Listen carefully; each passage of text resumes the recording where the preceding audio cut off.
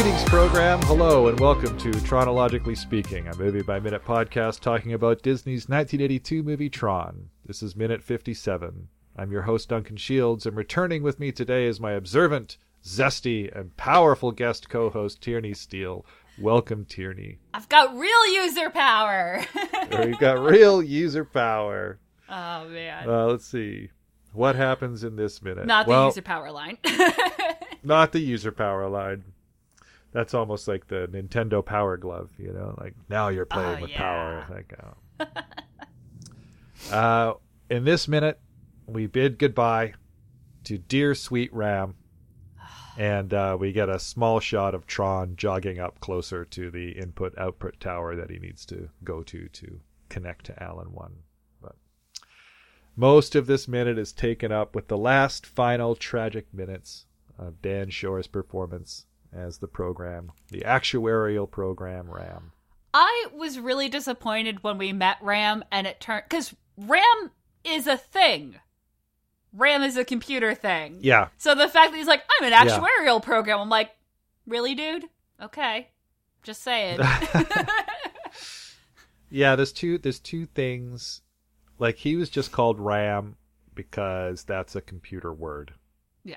I think that's But it. he wasn't Ram. Like he was, yeah, but he wasn't Ram. I think they were like, well, there's only so much we can do for the audience here. I think at the time, home computers, I think, had like just been introduced. So people were aware of the word computer, you know, like they weren't really aware of the actual parts. But that's random access memory, and it would have been cool to have him maybe be a bit random or something like that. I don't know. Anything. Well, actually, no. You know what this means. This means, can I have some of your popcorn, whatever guy named his actuarial program Ram.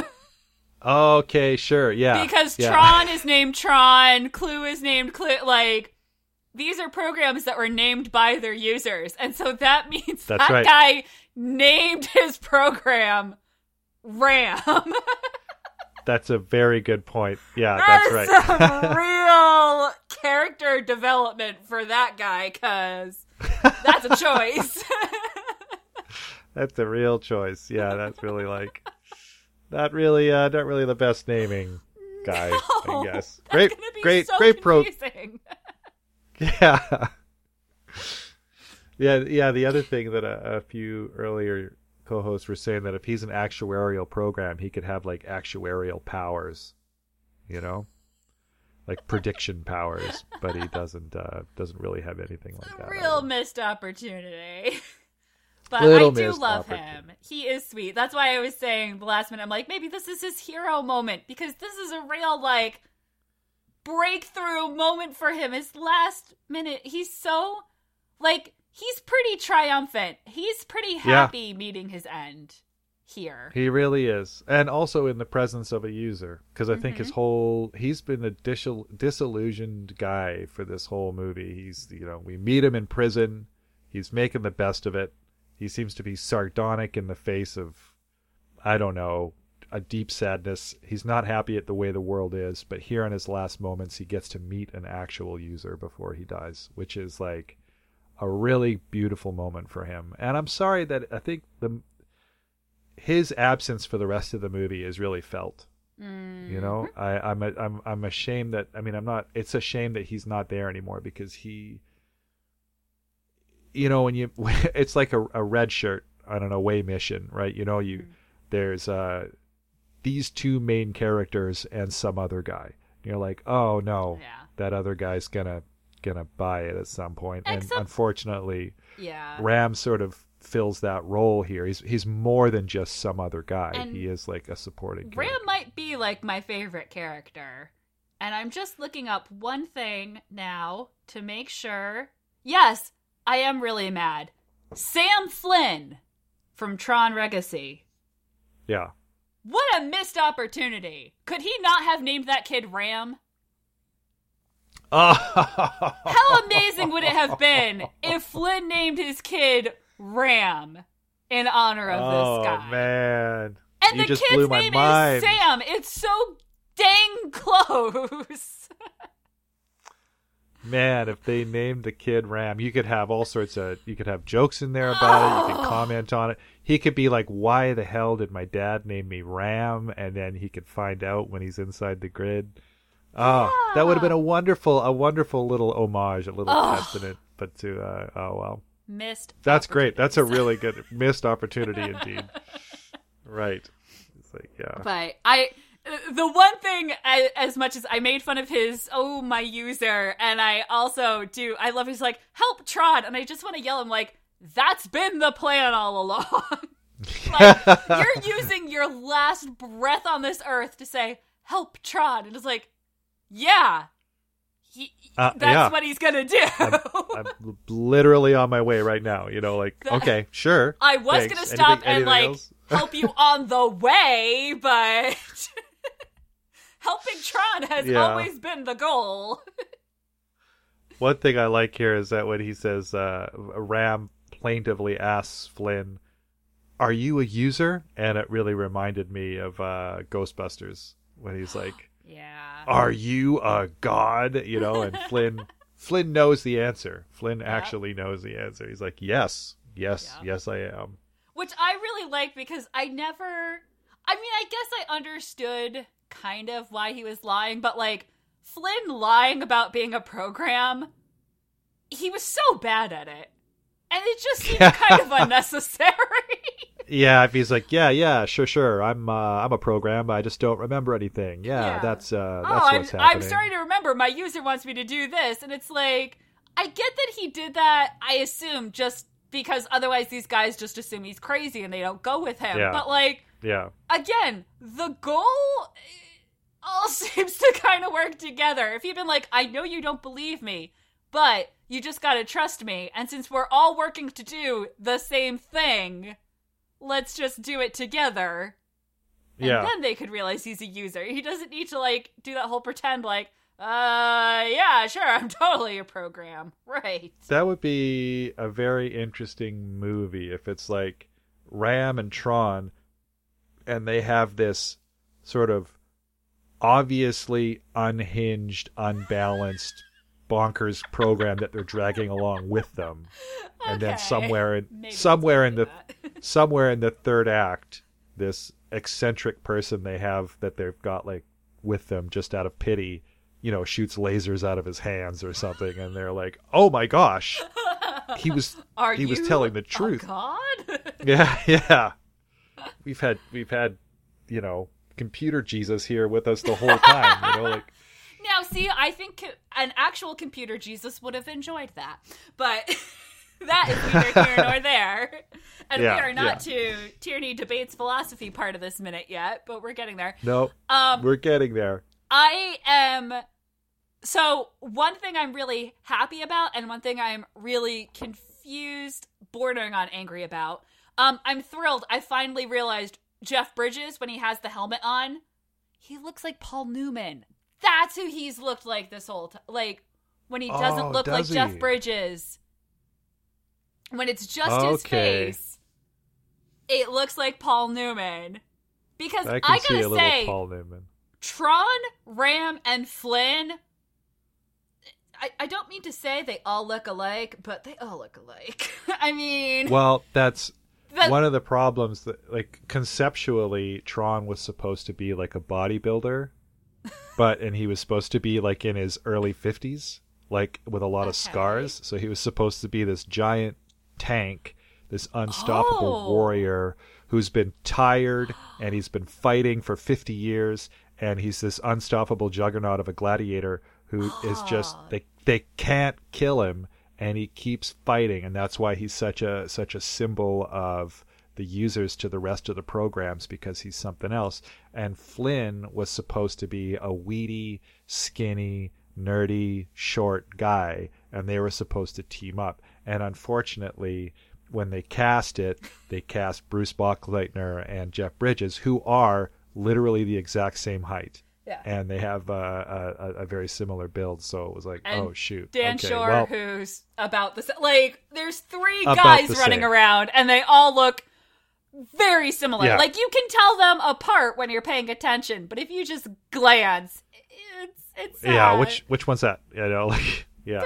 They're all pretty similar, which I think you could do, again, a whole English paper on how that's on purpose and the program and the interchangeability and blah, blah, blah. But for the purposes of watching a movie. And then, yeah, I was looking at Jeff Bridges and I'm like, yeah, no, but he looks like someone else. I'm not thinking of, I'm not confusing him with Tron. Yeah. What does he remind me of? And the way he's looking at Ram in these last few moments, all of a sudden it clicked and I'm like, young Paul Newman. Paul Newman. Okay. All right. Sure. I can see that. Yeah. Paul Newman had some really seriously blue eyes, didn't he? Yes. Yeah. Yes. They would have just, in black and white in this movie, that would have been his superpower in this area. Yeah, they would have just leapt off the screen. They just leave them blue. Yeah. But the whole time that this is happening, and I'm like, aha, I get it. Ram is turning red, which is supposed to represent death, except that this movie has spent 57 minutes telling us that red is the evil color. Oh, that's what... Okay. Well, that you just explained it to me. Because yeah, because that's confusing. I suppose red could be like, you're running on empty, like that's the warning section of every dial is red. So like, yeah, he's red means stop.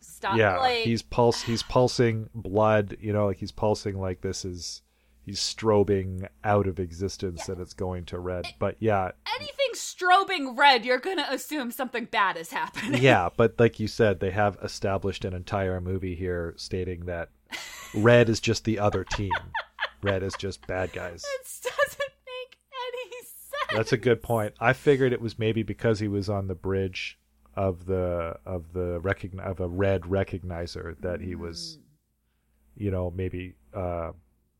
I don't know. You're right. I guess that's all I'm saying. It doesn't work. They needed something visually to indicate him getting weaker. Even if he would have started... But they picked something that contradicts what they've already done. If he had just faded, or if he had started maybe glowing white or something a little more, spirity or ghosty or like, ascending to heaven-y kind of a thing, that would have been... But yeah, the red's a little confusing when they've spent the rest of the... Good point. Yeah, the problem is we have not seen any other programs, quote-unquote, die naturally. Not naturally, no. We've seen a bunch of them get taken out in battle or whatever. We've only seen them, de-res, right? Yeah. That's what they call it? We needed to see what happens when a program dies. Yeah. Because this is the first time we're seeing it. So it's weird. Yeah, it's tough.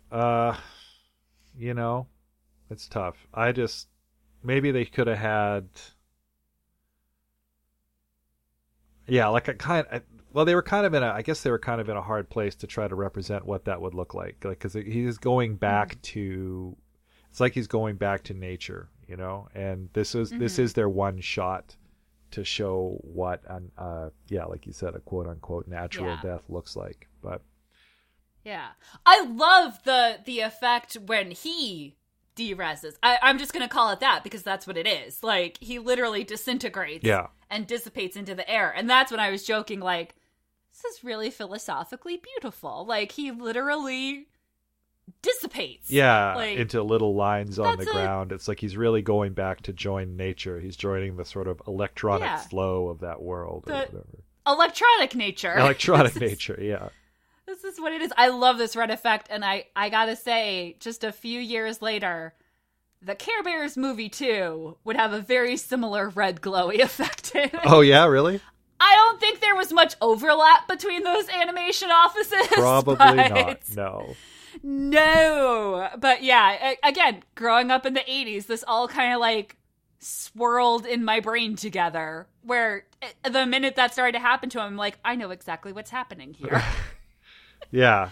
So, like, that part of it, I think, is beautiful story-wise, beautiful visually, beautifully acted. Like, I love the whole thing. Yeah. But the whole, like, oh, he's turning red... That's really weird. We've literally been trained. Yeah.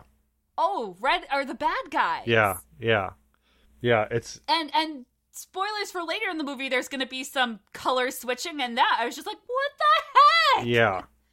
Yeah, it's a weird, it's a strange choice. Like, it seems like a good choice if you'd not seen the rest of the movie, you'd understand what was going on here. But as it is, you're like, that's a little strange. But like you said, with the acting is really good. They're selling the heck out of it. Like, Flynn really looks like, Jeff Bridges really looks like he's on the edge of tears. And this goes for like the entire movie. It was like, from its inception, they sent these scripts out, and everybody they sent the scripts to was like, what the heck are you talking about? What is this movie about? I don't even remotely understand.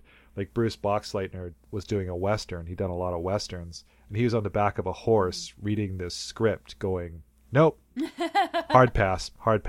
And but Jeff Bridges was the only one who was like, wild, man. Sure. Sounds great. I love it. I get it. Let's do it. That's perfect. You know, so, and you can really see it here whenever you remember that they're just on a black stage and they're not looking at anything.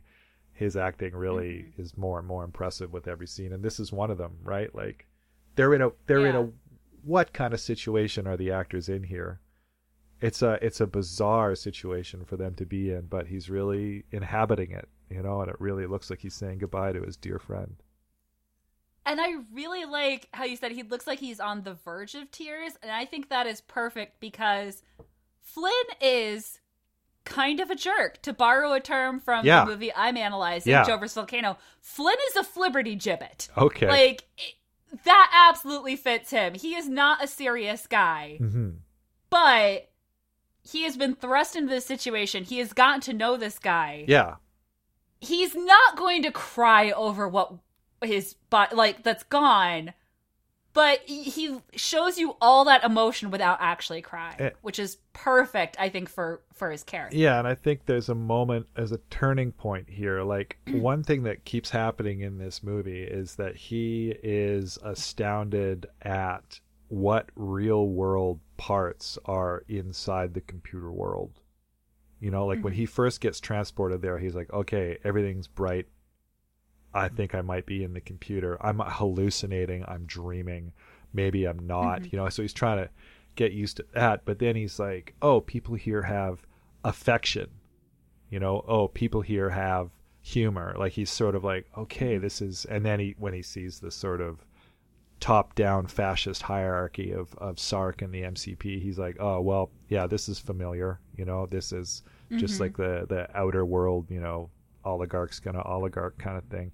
And then here he is, like, he's like, oh geez, I love this guy and he's dying. Like, this is a good friend of mine and he's dying. Like, this is, wow, this happens here too. And I think he's sort of, this is the moment where this stops being a lark. This stops being a video game. This stops being something he's trying to sort of abstractly get with, and starts becoming something that he really, really cares about, and that the stakes are high. And this is when he sort of really becomes, I guess, part of the resistance, for lack of a better word, or something like that. That's what I get out of it anyway. It's such a beautiful scene. It's played so well. Yeah, it really is. Aside from the color faux pas or whatever, but. Yeah, but again, that's not something they probably even knew would be happening until they saw it up on screen. Yeah, again. And it's so frustrating because it makes sense logically, like the way our brains are trained by the world. We see him turning a color and we're like, oh, we know what that means, and it gets more vivid and stronger. And so, like you said, if you were just watching this one scene, it makes perfect sense. He fades, you know, you're like, oh, okay, fading, that makes sense. I still remember watching this as a kid going like, well, yeah, but what's happening to him?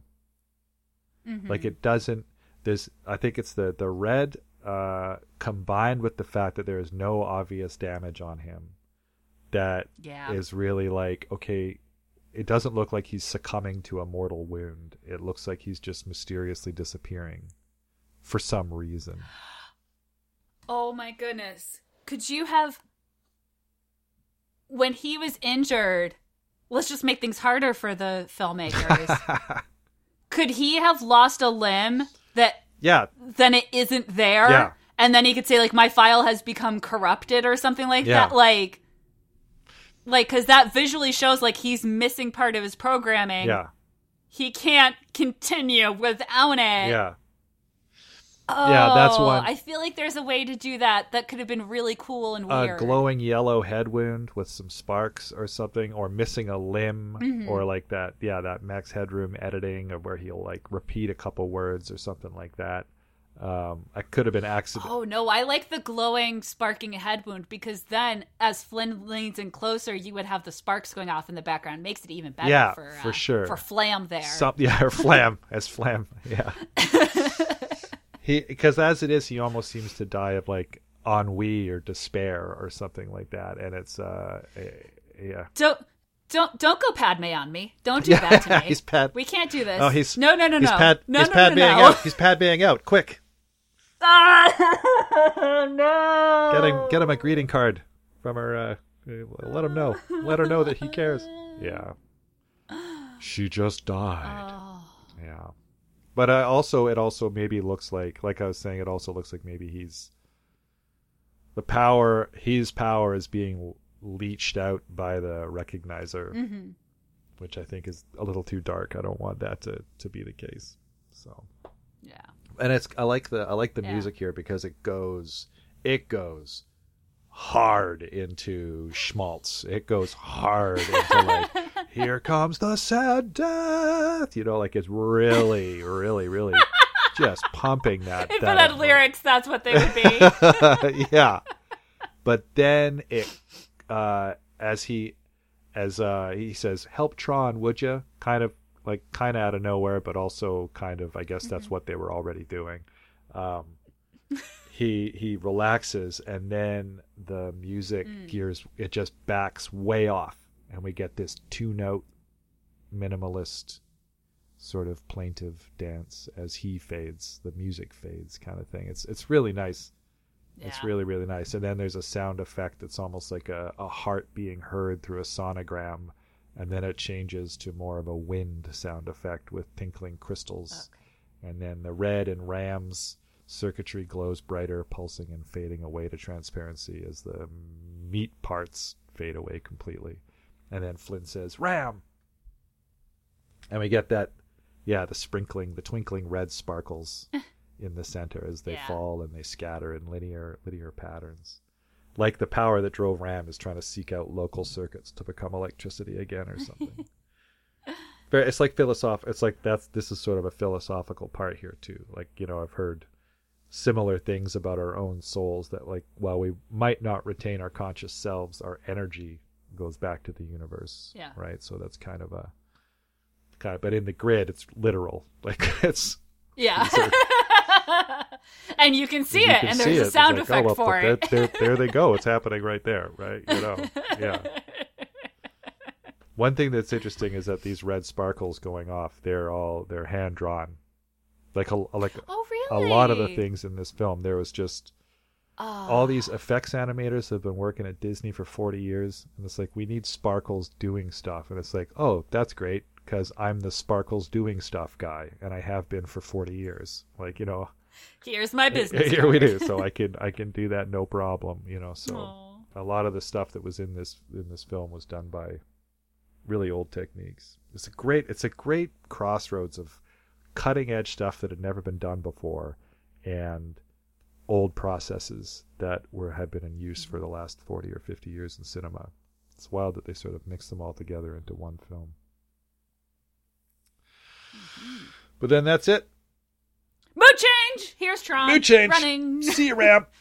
And Flynn puts his hands on the ground looking around, and then we cut to an alley opening onto a concourse like the promenade to an 80s mall or something like that. He turns left as he comes out of the alley and runs off screen. And you can see, like I was talking about earlier, with the giant 65mm cameras needing like vast amounts of light to light the characters cleanly with no blur. You can see that when Tron is running here, there's an unavoidable blur, and it's very hard to mat the blur out from the black background. So you get a really hard black outline around Bruce Boxleitner here. Yeah. I can't unsee it now. Every time a character runs or moves fast, it's just really there, right? There's only so much you can do, and I think it's probably still a problem today to some extent. Now you've got like the high-speed cameras and all that, but it's a problem. Well, I remember because I remember hearing with green screens, the things that you don't want are like frizzy hair, translucent fabric, or smoke, or anything like that, right? It's why they're adding. It's why they've got helmets in the movie, because there's a bunch of pre-production stills of them with like with like computer hair, like they've got like future hair or like computer grid mainframe hair, so it's all like moosed up into spikes and frosted tips and all this kind of stuff, and it looked a little dumb, and then B, it was really hard to work with in terms of matting it out, so that's why they ended up with just I'd imagine helmets.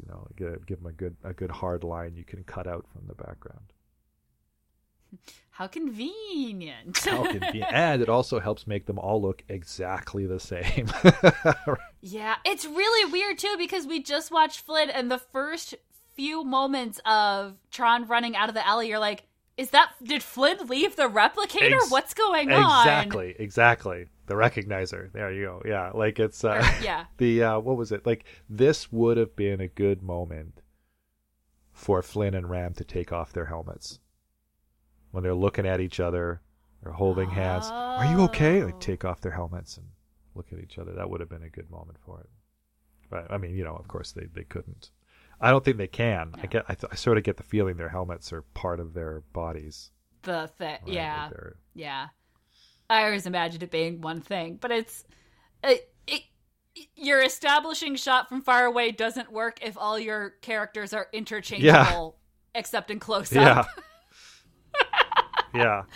It took a second, and it does go very quickly before even the end of this minute. We're like, yes, that is Tron. Yes, he's looking at the input output. All right, cool. I am back on board with what's happening. Yeah. But there is that few minutes of God, it's not uncanny valley, but it's like a dissonance. Like, I know what's happening, but I don't know what's happening at the same time. Yeah, like it's like lag on your brain. Yeah. You're like, oh, right, that's where we are. Right, yeah. 2 scenes after the introduction, you're like, oh, okay, I get it. Right. Yeah, yeah, exactly. Yeah. And so Tron comes to a jogging stop and looks out over a balcony, and then there's a twittering computery sound in the soundtrack here and a few bass beats, and then we see the input-output tower in the distance, but it's much closer now.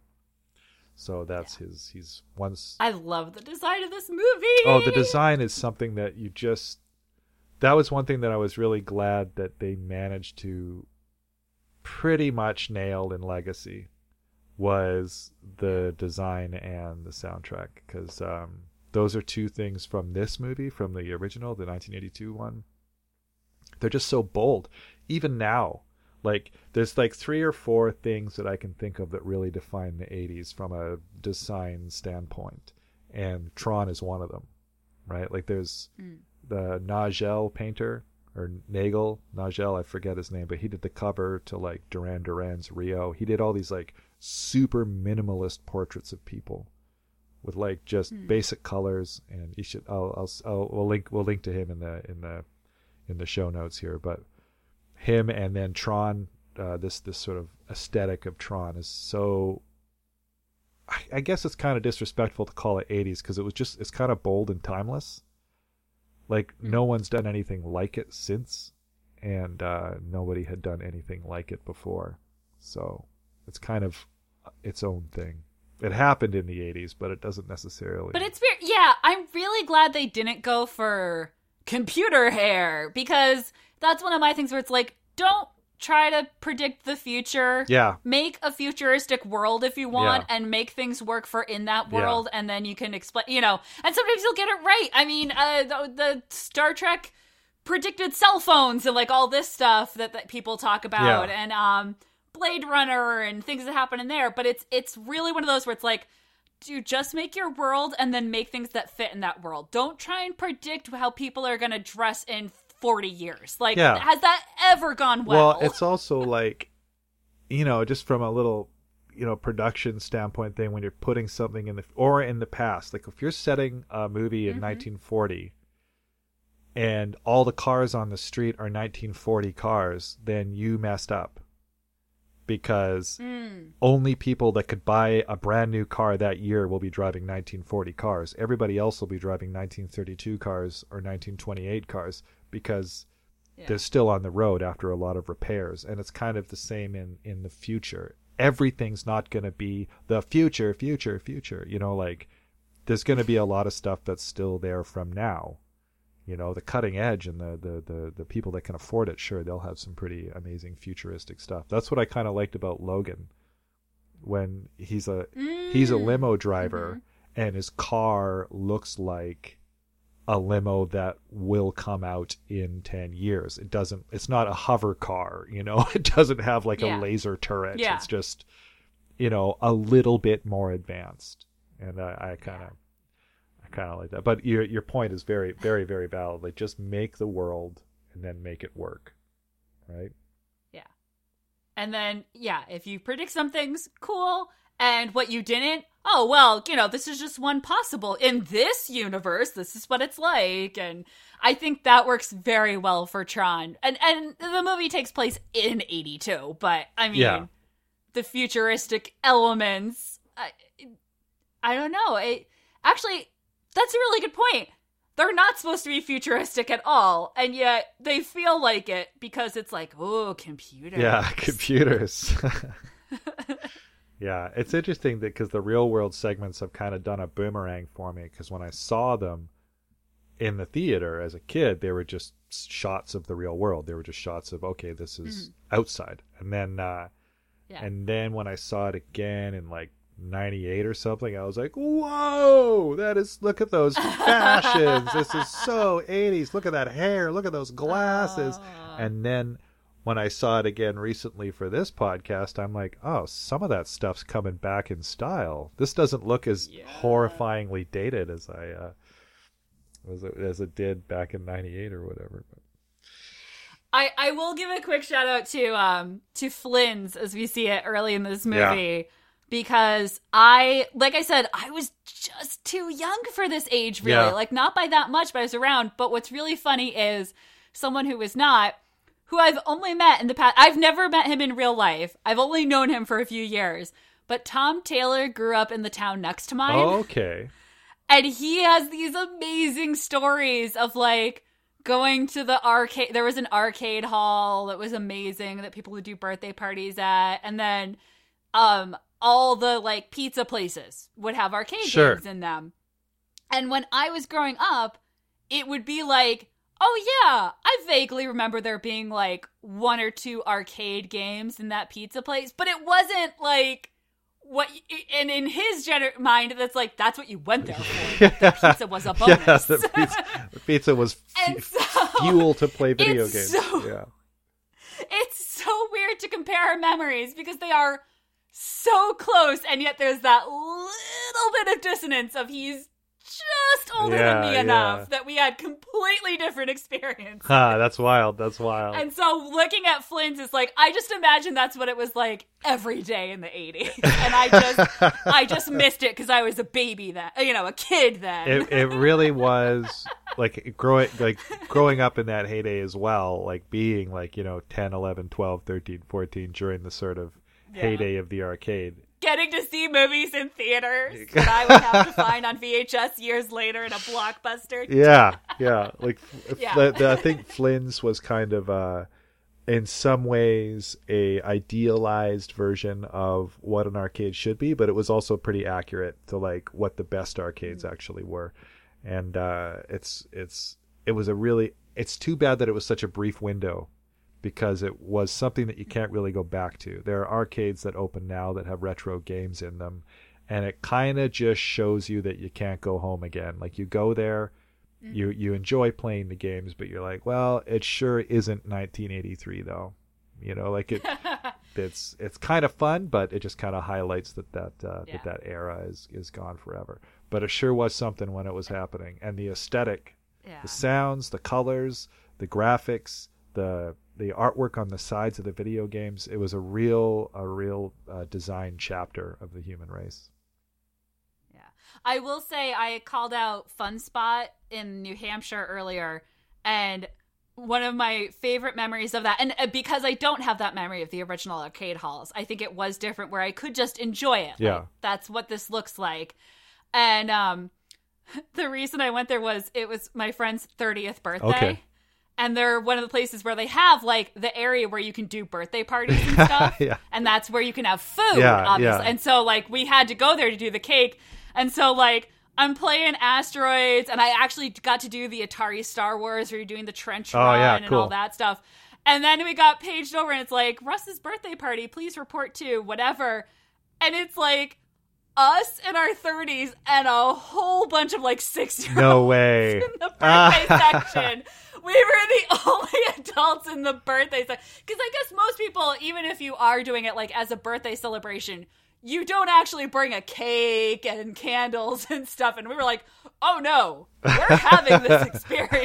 Oh yeah, we're going. And then I have this really great picture. I wasn't one of them. I took the picture of the Simpsons arcade game with the 4 controllers, the 4 people, and it was 4 friends playing each other. Like, that never happens. You always end up like someone trying to do 2 at once or something, or something's on the autoplay or whatever it is, but I guess it wouldn't be autoplay. But yeah, I have a really great picture of the birthday boy and his friends on The Simpsons. That's awesome. It was really fun. That's cool. But yeah, it definitely, I can see the difference you're talking about, though, where if you had a memory of being one of those kids at a birthday at an arcade hall and then you did this for your 30s, it would not be as fun. No, it would be weird. It would be a little weird. Yeah. But it would be, since it was our first experience, it was great. I think it would be a lot more fun if there were a whole group of 6-year-olds also celebrating a birthday there. I'd be like, okay, it survives. The future is certain. Yes, like, exactly. You'd be able to sort of enjoy it through them, right? Yeah. Well, okay, I guess that brings us up to the end of the end of the minute. A bit of the differences with the novel and the screenplay. In the novel, it's pretty much the same. It says that Ram turns into scan lines, whatever that means, which is, I guess, just sort of. Yeah. But there's a great sentence where it really makes it clear that Flynn has turned a corner. He says, "To think of Ram as a program who'd de-resed was inconceivable. A friend and ally had died." So he's really like, this is no longer a trippy game to Flynn. Yeah. That the stakes are real now, and he's very immersed in it. And also, he's alone. Tron's gone, Ram's gone. He's just lost, flying a recognizer around, wondering what to do now, which is, I guess, a pretty scary place to be when you're sort of realizing, okay, I know jack about this world, and I thought I was really good at it.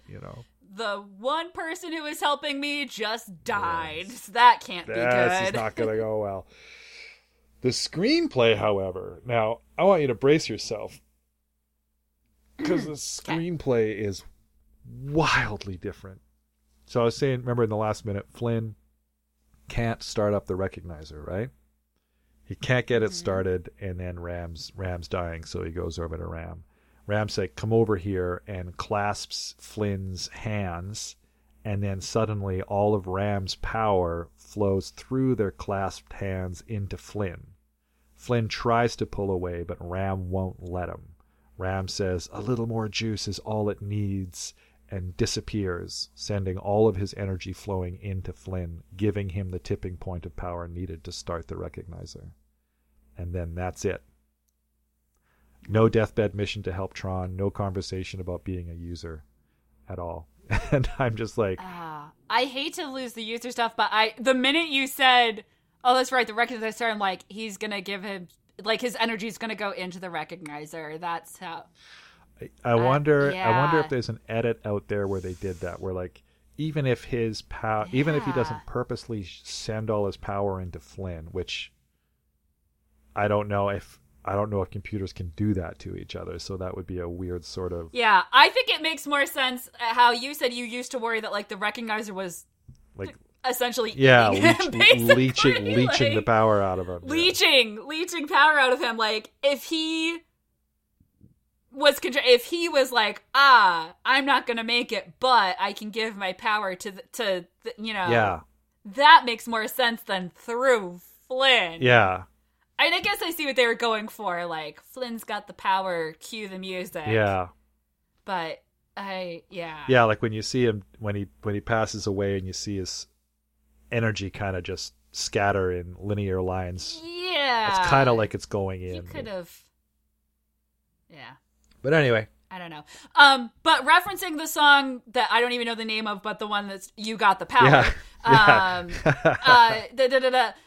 That's something I really respect the score for at the end of this minute of you could absolutely envision a version of this movie where a techno beat starts. Yeah. As he looks at the tower. Yeah. Like, there was a little part of me that, because I didn't remember all of the movie, was almost braced for, like, the techno music to start. Sure. And it never did. And I was really proud of it for that. Yeah, that's one thing about this movie that is they were kind of forced to add pop music. Because there's a band, Journey. They have 2 songs in this movie. And one of the songs is playing during the arcade scene in the background, and one of them plays over the closing credits, and everything else is Wendy Carlos, because they were like, hey man, a lot of movies, they have hit records. We need a hit record. Journey's popular. Hey, put Journey in the movie. And the sound designers and the sound directors were like, no. Apparently they approached Supertramp about it, which I would have loved to hear what Supertramp came up for Tron. Right? That would have been pretty sweet. But they only use them in the real world scenes. Like, a pop song playing in the background in an arcade does not feel as incongruous as, looking at the tower and hearing... Yeah, hearing it in the grid would have been a horrifying choice. So I'm really glad they didn't do that. So yeah, I'm with you on that point. Well, okay, I guess that takes us to the end of this minute. Do you want to break down for the listeners where people can find you if they want to hear more of you one more time? Sure. So my pseudonym is One Steel Sister. So if you go to ONESTEELESISTER.com, you'll find links to the 4 Movies by Minute podcasts I've done, to my guest appearances, to my writing, because there's some of that too.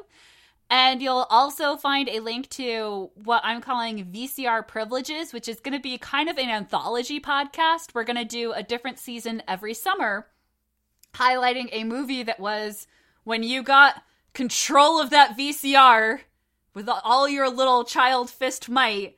What movie did you put on over and over again? And the first movie we're going to talk about in summer 2020 is A League of Their Own. We're going to break it down 1 inning at a time. Nice. So 9 episodes. 1 inning at a time. Talking about A League of Their Own. Awesome. My best friend, the one that I played Lion King with and all that stuff, we were both baseball obsessed. Cool. And A League of Their Own came out, and we were 2 girls. We were 2 years apart. We saw Dottie and Kit, and we were like, we will be obsessed with this movie. And there was a summer where we watched A League of Their Own every single day. Amazing. For like a month straight. And we did other things too, but just at some point during the day, if it was too hot or if it was raining and too cold, we were going to go inside and put on A League of Their Own. So that's the one I'm starting up this summer. So I'm really excited. No doubt. That's a great idea. Okay, cool. All right. Well, be sure to listen to that. Yeah. We're located at chronologicallyspeaking.com, and that's our handle on Twitter, chronologicallyspeaking, and the Gmail is chronologicallyspeaking@gmail.com. On Facebook, we're the Tron Minute by Minute listeners page, and come on by and talk to me. Let me know what's going on and how you're enjoying it so far, because I'd love to hear what you're doing. Give me your insights into Tron, and we're getting pretty deep in it now. We're just about coming up to minute 60, and got another half hour to go, and then the voyage will be over, and that's going to be, this chapter of it. So shout out to Pond 5 for the music. Special thanks to the Star Wars Minute that started it all. Thank you to the creators. Go on over to moviesbyminutes.com and check out the huge list of movies that have been done so far and see if your favorite is there. And if it's not, consider doing one yourself. It has been a whale of a time talking to you, Tierney. I've had a tremendous amount of fun, and it's been wonderful having you on the show. Thank you so much for inviting me on. This has been a real joy to revisit this movie and then to talk with you. Excellent. Do you want to try a little end of line on 3? Sure. Okay. 1, 2, 3. End of line. Oh, that was wonderful. Sure.